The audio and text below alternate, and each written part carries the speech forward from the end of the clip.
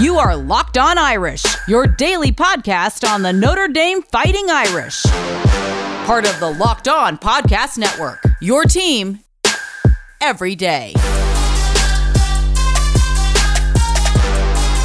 Amazing selection, reliably low prices, all of the parts your car will ever need. Visit rockauto.com and tell them Locked On sent you. Welcome back, folks, to Locked On Irish, your daily Notre Dame athletics podcast, part of the Locked On Podcast Network. Today, I will be previewing Notre Dame's matchup this weekend against Syracuse.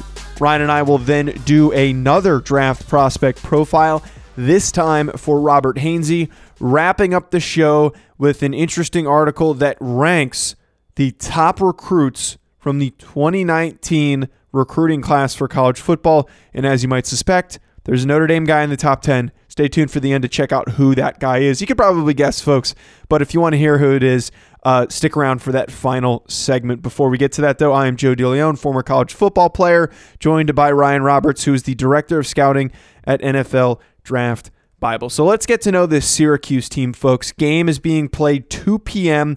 on Saturday, the 20th. This Syracuse team right now, 12-6 on the season, 6-5 in conference, meaning Notre Dame is not too far off from them in the standings. So a victory here will give them a tiebreaker. It will help them out as the final few weeks of ACC play are starting to get very, very close. So this game is going to be played at the Carrier Dome in Syracuse, and it's worth noting this Syracuse team is 10-1 while playing at the Carrier Dome this season. And it can pretty much go without saying, the Carrier Dome is not the typical venue that it usually is. It is often considered to be one of the most difficult places to play, which wouldn't surprise you with that 10-1 record on a normal season. But right now, not many fans allowed in the stands. I don't even know if there are even any fans allowed to be allowed to be in the stands for any of the Syracuse basketball games, but still not an easy location to play because of the venue. The way that it's built, all of that stuff factors into why a lot of teams struggle to win games when visiting the Carrier Dome, even this season. So right now, the Syracuse team, going a little bit further and helping you understand what to expect, currently on a 2-game winning streak. They've beaten NC State. They beat Boston College, two of the weaker teams in the ACC, two of the bottom feeders right now who Notre Dame has been able to push past. So I can't really say that they're heads above both of those programs because a couple losses puts them back down in that bottom 4 bracket, but NC State, Boston College, not the best teams in the ACC. Their last loss came to Clemson. That was a pretty brutal loss. And overall, just looking at their schedule this year, their worst losses, there's a handful of them. They lost to Pitt by 3, which is notable because Notre Dame has beaten Pitt. But on top of that, the second time that they played Pittsburgh, they lost by 20. So they got smoked the second time that they played them. Additionally, they've lost to UVA by 23 points, which is an interesting thing to note here because Notre Dame might have lost to UVA twice this season, but they did not lose by over 20 points on either occasion. They additionally have a 27-point loss to Clemson, which is that most recent loss against the Tigers. So a number of these games are pretty lopsided.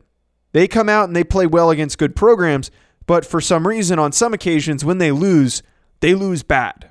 And thankfully, that is one thing that we have not seen from Notre Dame, where they lose a lot of really close basketball games, but they're not getting completely blown out. It has happened rarely this year, but for the most part, their losses have been the result of building up leads and then eventually blowing those leads. That is a completely separate issue. Their best win, and this one's very notable, is against Virginia Tech, a 78-60 win over the Hokies. So that is a team that Notre Dame has struggled to perform against, and they have handedly beaten them. It's a bit of a mixed bag here. You can't really draw too much from looking at their schedule because they do a lot of things really well. They play well against most opponents. When they are down bad. But when they are in full swing, full go, they can beat one of the top teams in the conference like Virginia Tech. Diving into the statistics and understanding what this team is good at, and we're going to get to hear more of this team's makeup when we talk to Tyler Aki. They're not very good at shooting, around 44% from the field, around 30 or so percent from three-point. But what has been their identity is their defense and their ability to protect the basketball while turning over their opponent. So they've only allowed 30% to their opponents from the three-point line. They've also averaged a positive 3.7 turnover margin in all of their basketball games. Both of these things are the two statistics that I often look for when analyzing Notre Dame's upcoming opponents for this season. And if you've tuned into the show before, you know why that I do that.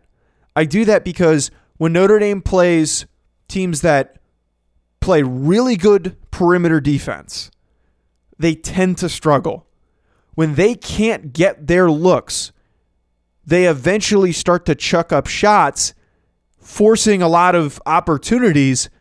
That then puts them in a cold streak shooting from deep, and then they can't dig themselves out of it because often they don't really do a whole lot else. Their offense is built around being able to shoot the three and then playing good defense alongside it to build a big lead and try to protect it. They don't do a very good job of protecting it from time to time, but that is how they've been able to successfully win games, and that's why they've blown out a lot of ACC opponents, is because they shoot really well from three, they will kill you from deep, and then they play really, really good defense.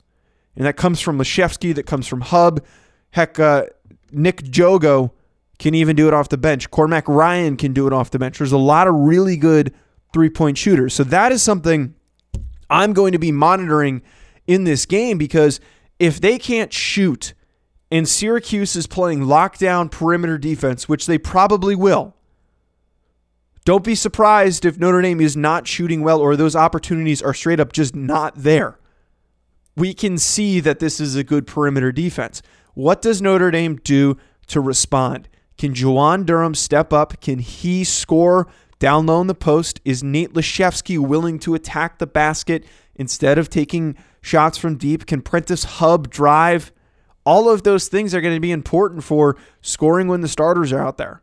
Otherwise, they're not going to put up very many points, and this could be a difficult outing. Noting on their best players, there's two guys that have caught my eye, and I'm going to ask Tyler about these guys. Alan Griffin, 15.8 points per game, 6.8 rebounds, a 6'5" forward, and then Quincy Guerrier, 15.5 points per game, and then 9.1 rebounds per, a 6'7" forward. Guerrier is the one who scares me a little bit here because, as I mentioned, the performance of Juwan Durham is going to be important for this game. And Guerrier is a smaller forward who is really good at rebounding.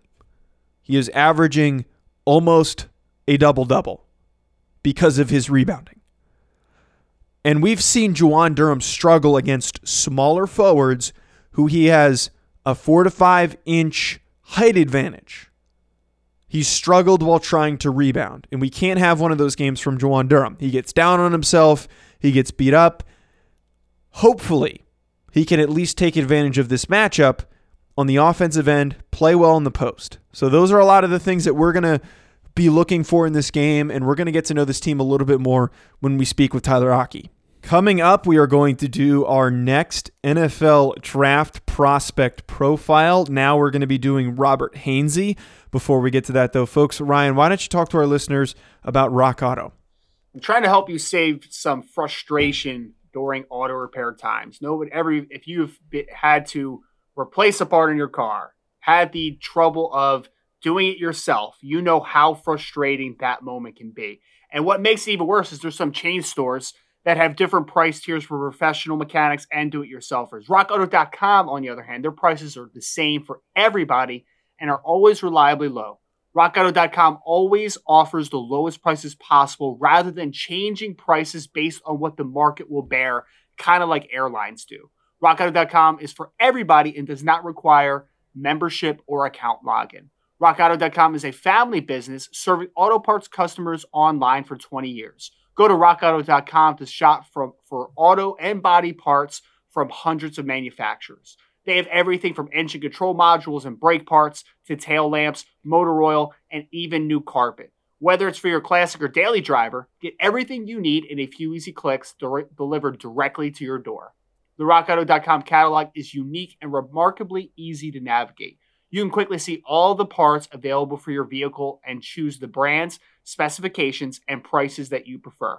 Best of all, prices at RockAuto.com are always reliably low and the same for professionals and do-it-yourselfers. Why spend up to twice as much for the same parts? You can go to RockAuto.com right now and see all the parts available for your car or truck. Write Locked On in their How Did You Hear About Us box so that they know that we were the ones that sent you. Amazing selections, reliably low prices, all the parts your car will ever need at RockAuto.com.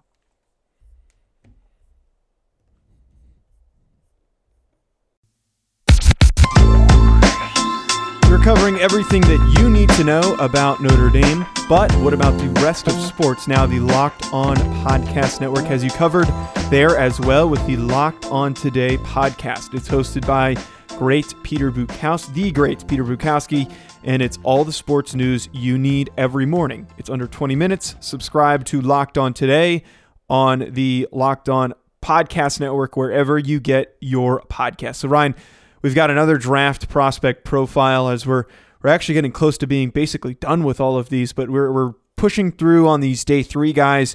So today is going to be Robert Hainsey, who played tackle at Notre Dame, was doing some snapping and playing some guard while at the Senior Bowl. And I think that we both agree here in terms of his traits and what he does.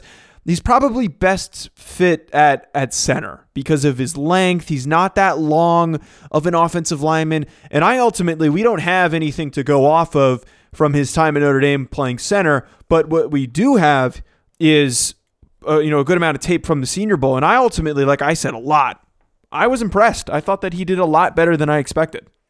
Yeah, I mean, I've been quoted to saying this, and we talked about this a lot after the Senior Bowl. I think Robert Hainsey helped himself more than any Notre Dame football player down in Mobile, because we are talking about a right tackle only at Notre Dame. His entire career was at right tackle, 4 years.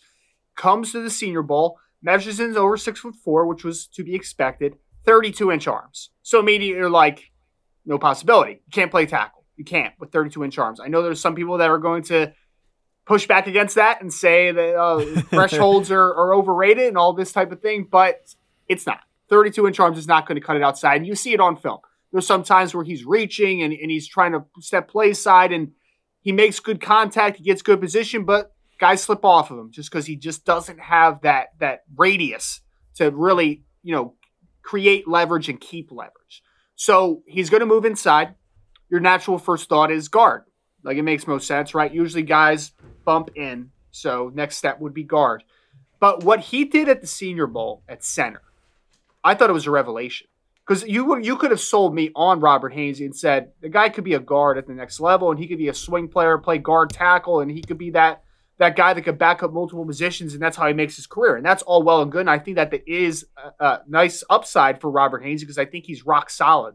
But then you see him at center, and now I have to rethink what my strategy here, because you have never seen the guy in a college football game snap the football. You have never seen him play anything else but right tackle. So he had a lot riding on the Senior Bowl performance. And then I see him at center, and honestly, I'm looking at him now, 6'4 plus, battle-tested, physical, good athlete for center.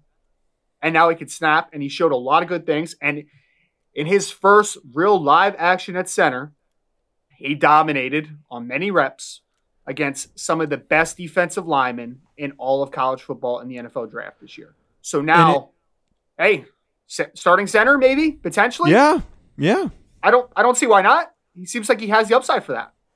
Yeah, I think that's what the outlook is going to be on Robert Hainsey for a team that needs a center but doesn't really have the capital to draft one early or has bigger needs to address early, using Robert Hainsey as a potential developmental guy. I think that's how a lot of teams are going to view him. I don't see him turning into a top player at the position, but I think becoming a starter at center for some team that wants a cheap option, I think that's more than possible. Definitely more than possible.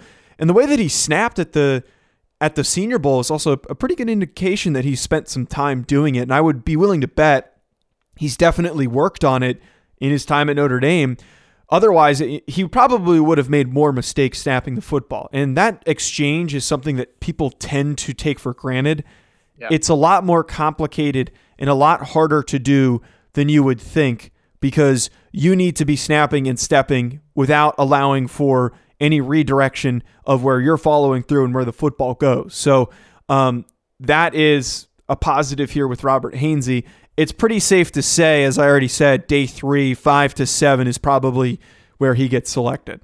Yeah, 5 to 7 is where I'm looking. I mean, I think an offensive line coach might talk themselves in a little earlier, maybe in the 4th round, just because he's been a guy that's played so much football and he has the versatility to him.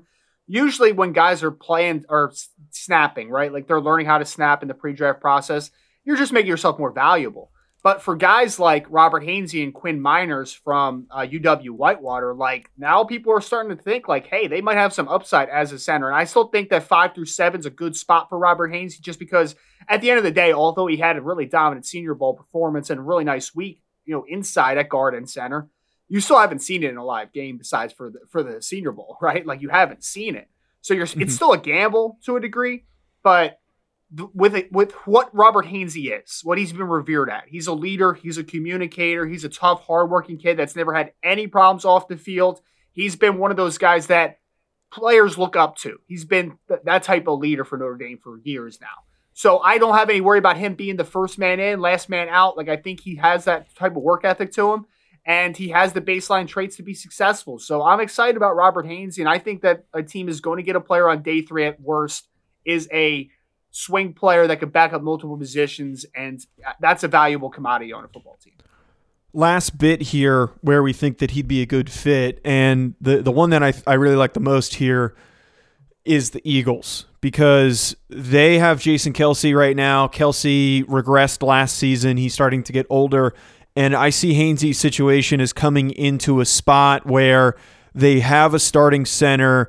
They want to bring in Hainsey, and he doesn't have to play this season. They can see how he develops. And if then they're not satisfied with his development, they can then figure it out after Jason Kelce is gone. They're probably going to try to shake things up within the next few years, because let's be realistic, Howie Roseman is likely working to keep his job right now, despite Jeff Lurie being very willing to keep him over the current turbulent part of his career. But who are some of the other teams that you think make sense? Well, I think the Eagles is a great one, Joe, and I love that one that you highlighted there, just because, life after Jason Kelce. They also got a guy in 2020 NFL after the draft, Luke Juriga, who actually made the team as an undrafted free agent that I'm a big fan of. But hey, I think creating competition at that position, that's so important. Like you need to at least have depth there. So Robert Hainsey, I think, fits in there great. A couple other teams that are going to be in the center market. Pittsburgh Steelers, I think, is the obvious one, right? Because they have Marquise Pouncey now retiring this offseason. They need to figure out what the center position is going to look like. I don't think Robert Hainsey is the immediate solution to that. But again, creating competition, getting multiple players in the organization that could fight for that job, and then see what Robert Hainsey develops into down the line. I think that's a really good proposition for them.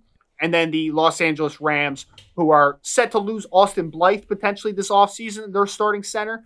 Austin Blythe was a very solid football player for the Rams over the last couple of years, and he's just very rock solid center. But I think that he's a guy that, like you're talking about, like, hey, are they just a stopgap, or are they a long-term solution? I don't think the Rams are going to go bananas trying to get Austin Blythe back. Like, he doesn't move the needle that much, in my opinion. So getting a guy like Robert Hainsey in the later rounds to maybe compete with another free agent, or maybe even bring Austin Blythe back, but still have that guy on a short-term contract that could compete with a guy like Austin Blythe, I think that it makes a lot of sense. And there are a few teams that are going to have a need at the center position, which outside of left tackle is probably the most important position on the offensive line. Coming up, we will discuss how Notre Dame players were ranked in a CBS article relating to the 2019 recruiting class. Before we get to that, though, folks, I want to talk to you about BetOnline. BetOnline is the fastest and easiest way to bet on all of your sports action. BetOnline might be over. Football might be over, but NBA, college basketball, and the NHL are in full swing. BetOnline even covers awards, TV shows, and reality TV. Real-time updated odds and props on almost anything you can imagine. BetOnline also has you covered for all of the news, scores, and odds. It's the best way to place your bets, and it's free to sign up. Head to their website or use your mobile device to sign up today and receive your 50% welcome bonus on your first deposit. Make sure you use that code LOCKEDON to get that 50% bonus. BetOnline, your online sportsbook experts.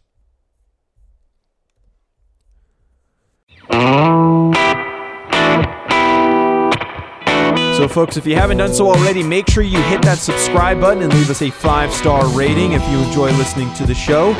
Brian, let's wrap up here with discussing this article that I stumbled upon. Well, why don't you fill us in on what it was hitting on? The gist of it, though, was it was ranking the top players from the 2019 class and how they've been performing. Yeah. So it's an article. Barrett Sallee, basically, like you said, they re-ranked the players. It's just kind of like I think in retrospect, looking back at how things have shaken out over the last couple of years. So we're talking about players that are now going into their junior season. So as expected, the player that made this list and why we really wanted to highlight it was Kyle Hamilton, who is obviously, I mean, if you watch Notre Dame football on a weekly basis, like number 14, right? 6'4", 220 pounds. He's the guy on defense that is a potential top 10 player in the NFL draft next year, 2022. Like, I think I had that high of praise for him. Only a one-year starter, first year full-time starter as a sophomore. Has already had 97 tackles, 5 interceptions, returned an interception for a touchdown, 12 passes defended. He's a kind of guy in a very versatile defender that you could see Kyle Hamilton line up anywhere from in the slot, single high, two high, in the box. He is a fantastic football player, and he was actually a little backstory. I actually did a couple interviews with Kyle when he was in high school, and when I did the interviews with him, he was still a 3-star recruit. He wasn't a guy where you looked at and said, like, oh, that's a slam dunk 5-star. He was going into his senior year because he had a growth spurt very late into his high school career. And then all of a sudden before signing day, Kyle Hamilton didn't just bump from 3 to 4. He's 3 to 5-star bump. So it's just a really cool thing. The second defensive back on the list, only behind Derek Stingley, who's been a revelation at cornerback for LSU over the last couple of years. Just a really cool story to see the rise of Kyle Hamilton. And Notre Dame fans, I would start to appreciate him as much as possible over the next several months here going into the 2021 season, because from an NFL draft perspective, I'm here to tell you it's very likely that 2021 is going to be Kyle Hamilton's last in ND. Yeah, he's likely not coming back for very long. This article, Barrett Sallee was the one who published it. Not surprisingly, Sam Howell is the number 1, and then Kayvon Thibodeaux is number 2, which I'd honestly put Kayvon Thibodeaux over Sam Howell. That's just me. But Kyle Hamilton at 10 definitely deserves to be on there, and he is going to be the prized name for the secondary. And just like people right now are overthinking Jeremiah Owusu-Koramoah, come the end of next season, people are going to overthink Kyle Hamilton because he's so darn big playing safety. What position is he going to play? Right, so many people are going to be like, what position is he going to play? He's going to play strong safety, and he's going to be able to cover tight ends and receivers because he's fast enough. Like, why? What is there to question? Dude, I think he could be a free safety. Like, it's that absurd. I know it's like you never see guys that big playing free safety. Like, I get why people are going to be like 6'4", 220. Like, I get it. Right. But, like, the range on the back end is dumb. I don't want to, like, put an unfair comp on him because I don't like to do that. I mean, but Sean Taylor, dude, like, is it not there? Like, I mean, it makes so much sense. I could see it. The guy, yeah, I mean he was big too. Hamilton doesn't miss tackles. He's always in the proper spot. He has outstanding range in the back end. Like, he's going to be a guy in NFL draft circles. People are going to try so hard to poke holes in him, but then you're going to be like, that's your negative. Wow. Oh, he's a little high cut. Okay. Sorry to hear that. I mean, like, okay. So just to wrap this up and hitting on some of the other guys that were in this 2019 recruiting class, Kyle Hamilton was considered to be the top player that Notre Dame bagged from the group. Zeke Corral right behind him. And this was mentioned in the Irish Wire article where we found the CBS Sports article, that Corral, he's gotten onto the field. We've gotten to see him a little bit, but we're still not entirely there yet. The only other notable name that I see on here right now that has had a contribution is Kyron Williams, who's pretty far down on this list. And then Maris Loifal's also on here. He was a 3-star. Jack Kaiser was a 3-star. There's a couple of these 4-star guys that we haven't even really got the chance to see. But, Kyle Hamilton, what do you got? Is Foskey on the list? Just curious. I didn't see his name, but I don't know if you yes, Isaiah Foskey is on this list. I'll say this, Joe. Here's a prediction. We're talking about the next big Notre Dame NFL draft prospects, right? Like, all right, Kyle Hamilton's probably a top 10 player next year's class. Don't be surprised if next year at this time we are talking about Isaiah Foskey as a first or second round pick. I know he hasn't played much, but when you compare him to Julian Okwara and Khalid Kareem and Adi Ogundeji and Dalen Hayes, this kid's the most talented. He just hasn't seen the field enough yet. He had 4.5 sacks last year in the backup role. I think this kid's going to have double-digit sacks, and before it is all said and done, he could be in that stratosphere and in that conversation. And he's also graduated from the same school as the David Turner. Fun fact. De La Salle, baby. That's it. Yeah. All right, folks, that's it for today's episode. Thank you for tuning in. Tomorrow we will have a crossover episode with Tyler Aki of Locked On Syracuse. Make sure you follow us on social media, at Locked On Irish, at Joe DeLeon, at Rise and Draft. Hit the subscribe button and leave us a 5-star review. And if you're looking for something else to tune into, check out Locked On Today.